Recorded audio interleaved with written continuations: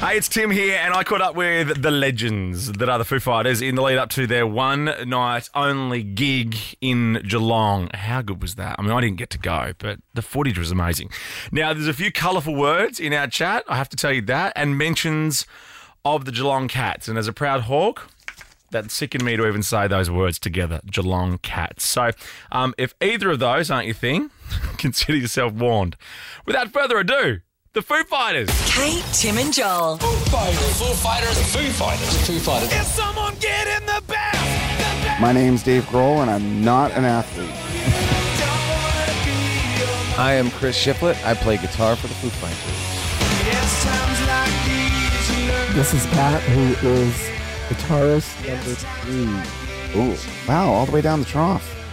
Is that how are we numbering Are we them? numbered? I feel like My bag tags are number 1. But I would There you not go. go so far as to say I'm the number 1 guitar player. Between Chris Come on, and that's- Dave, though, who well, you're clearly the most proficient in the band. Number 1. You're just not number Yes. Well, I could be number 3.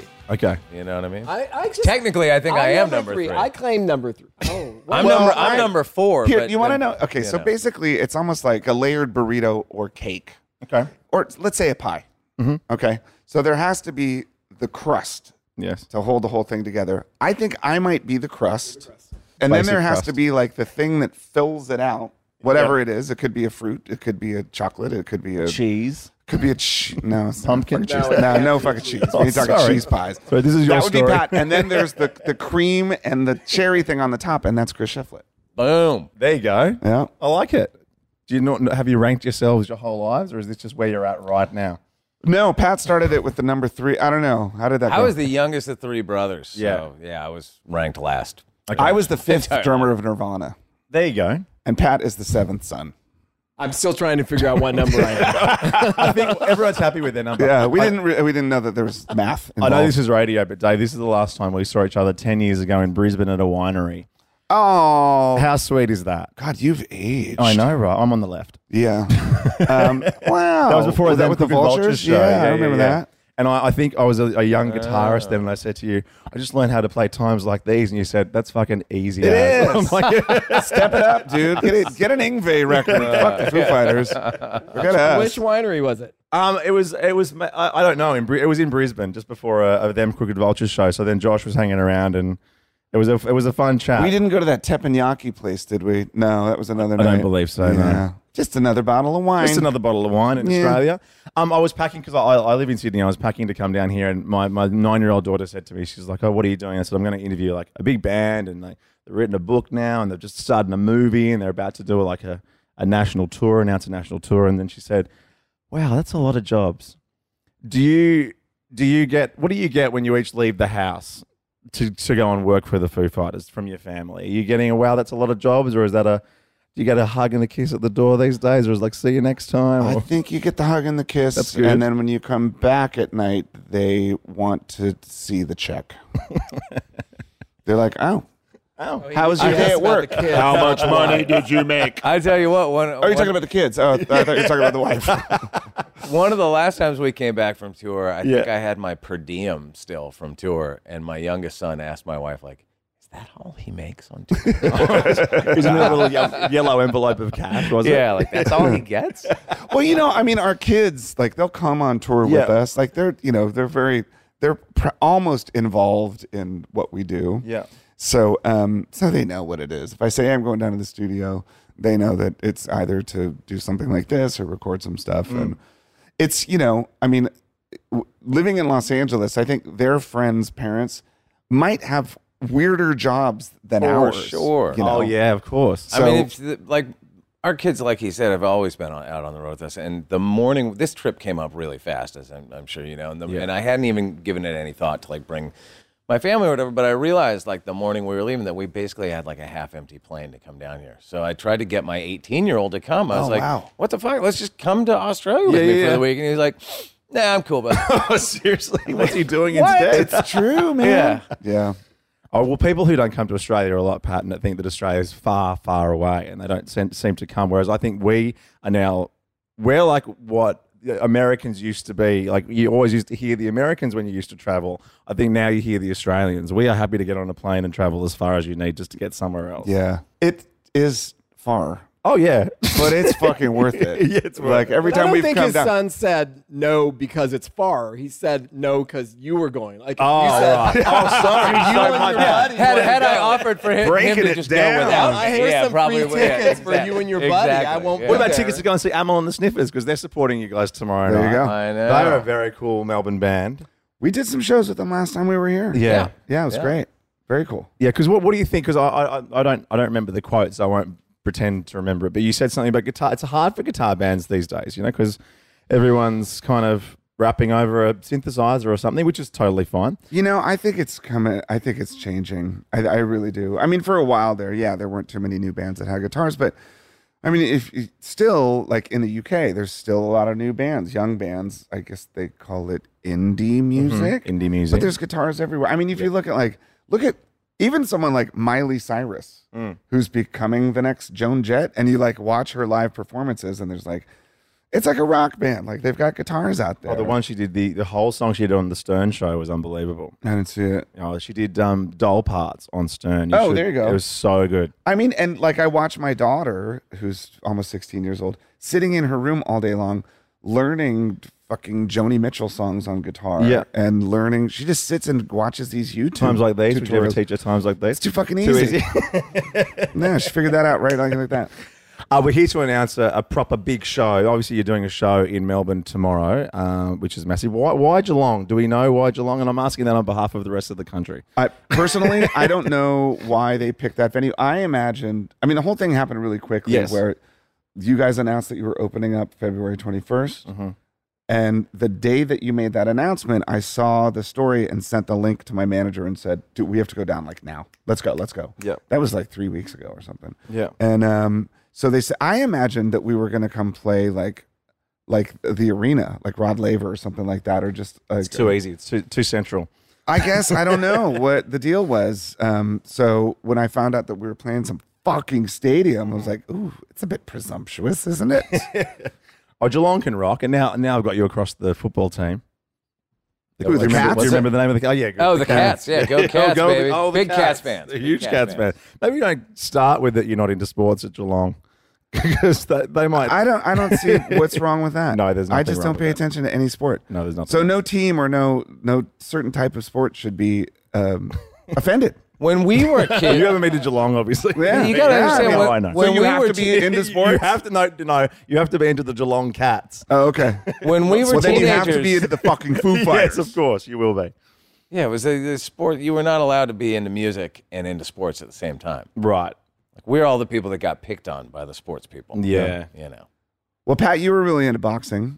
Was Chris, you were really into boxing. I mean, I still love boxing now, but I sort of got into following sports in adult life. Like when I was a teenager, I didn't want to be like athletic and healthy, and you know what I mean. I was like, that was not did Did not you play appeal. sports when you were a teenager? I did. I played sports I played soccer up until I started playing guitar, and I never thought about that before.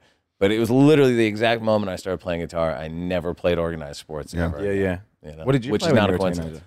I was a soccer player. I was always a goalie, and I played lacrosse. Ooh. I was a lacrosse goalie.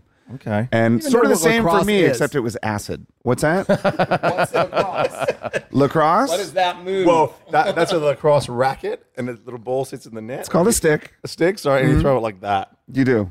and that's A all. bit more I'm- masculine than that. Really? But Like- you kind of, yeah. Now, I have to say, you know, we've all been locked down and into our COVID world. It's probably too long when I go and see your horror movie and see someone barbecued and cut in half, and you walk out of the cinema and go, "That's just what I needed. I needed that."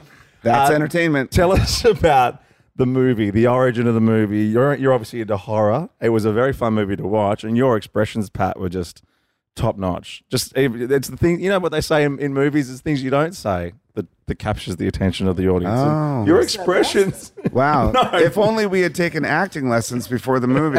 What, you didn't? No, we didn't. It was just this really silly idea. I mean, I don't think anyone's like horror obsessed or like a horror aficionado. Weird if you are, though, isn't it? In a way. I know some people that are. Taylor's like the perfect amount of horror, of a horror fan. Okay. He's got his favorites, and they're kind of deep cuts. But none of us, I think, are like super into that genre. But the idea came about. We thought it was going to be some really sort of low budget, lo-fi kind of run and gun slasher film. And then it turned into an actual movie. And it was really fun to make. Not that I've ever produced a movie, sorry, but it looked incredibly well produced. It's like a it was legitimate film. Yeah, a legitimate film. We're still surprised. Yeah, It really, I know. because we had to explain this to people. We're making a movie. What do you mean, like a video? No, we're making a movie. What do you mean, like a long video? No, we're making a fucking movie. So Yeah.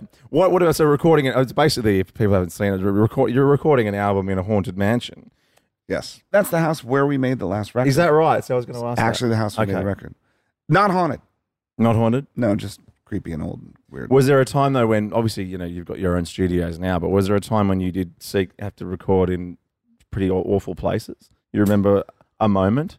Well, we did an HBO series a long time ago called Sonic Highways. Yes, you did. Where we did 8 different cities and we recorded in 8 different studios, one song for each city. And one of the coolest places we recorded was in New Orleans at this place called the Preservation Hall, where the Preservation Hall Jazz Band plays 364 days a year. And it's this old, it's like a 250-year-old room in the French Quarter in New Orleans where they don't even use microphones or a PA.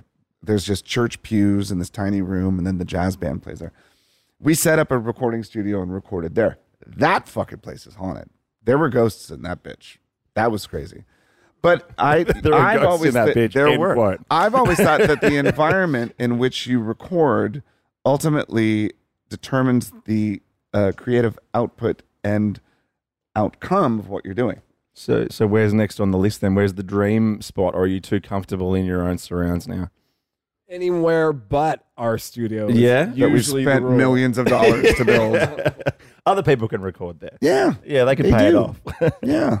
Or who have you got in there at the moment? Can you give us any insight? Who's recording in there? Who was in there recently? I don't know, but like real bands go in there. Yeah. You know. Oh, no, from time I to time. believe you. Yeah. No, he was in there. It's open I for think business. Scott Ian from Anybody's listening. Anthrax was in there recently. Alice in Chains record one, Alice in like a Chains couple did some records. stuff there. Yeah. You never know. It's funny. Sometimes it'll be like a dude from Earth, Wind, and Fire is in there recording stuff, and then the next day there's a guy from Slayer in there recording stuff. It's a beautiful studio. It's great. Yeah. So there's the book, which we love, and obviously, hopefully, your trip down under. Because that, when you wrote the Down Under chapter, that's where everyone from Australia just skipped to first. When Right. people say if you ever write a book, you should put an index at the back because people should see if they can find their name and they'll read that Yeah, first. yeah. So the Down Under trip last time, how much different will it be this time? Any scooters? Well, I still do have to tick that little box on the card that says, "Have you ever been convicted of a crime?" And I always do. Yes, of course. You're an honest man. And I usually have to have that conversation, and they'll be like, "Why'd you tick that little box? Why'd you tick that?" And I'll say like, "Oh my God, 20 years ago, I got a drink driving charge on a moped in the Gold Coast," and they always go, "Oh, I know." Yeah, we all So it's embarrassing. It's a blemish. Yeah. I So mean, minivan otherwise- it is to Geelong, and then a nice, safe minivan filled with water. Well, I'm not riding a fucking scooter out there. So we're looking forward to seeing you out here, and the shows are going to be massive. We all get to share in that. You do spend a lot of time in Australia, though. Is there anywhere you go when you're in, say, Melbourne, for instance, and this is going somewhere that you like, a little bar, perhaps, maybe called Cherry Bar, and formerly AC/DC Lane, because it's my friend's bar. And it's not for you, but they just moved. Didn't Let me they see move? that. They just moved. Yeah, because I was just over there. I actually put a picture on my Instagram cool. yesterday See that. of AC/DC Lane, Yeah. with the Bon Scott. Yeah, and all yeah, that. that's it. I could probably get you guys a jacket, but I just wanted to show you my yeah. jacket because there's not. I think Noel Gallagher has one of those. I've had a couple big nights in Cherry Bar. Yeah? in the past for sure. Well, he's basically invited you guys tonight, and if you do go, I won't put We got a it on air. fucking gig tomorrow, man. I know. Gotta get our beauty sleep. Responsible rock band. Responsible rock. After the gig show, we might have to fucking Come have a back to little Melbourne. shut-in over there.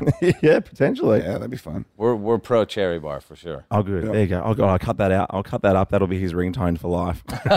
You're pro Cherry Bar. Boys, thank you so much for spending time with me. Thanks for coming out to Australia. And more Yeah. importantly, thanks for coming out again in a few months so we can all share in it. That's right. We'll be back for a proper tour. And go Cats, remember. Go Cats! Catters. Go Cats. Here, kitty, kitty, kitty, kitty, kitty. Kate, Tim, and Joel.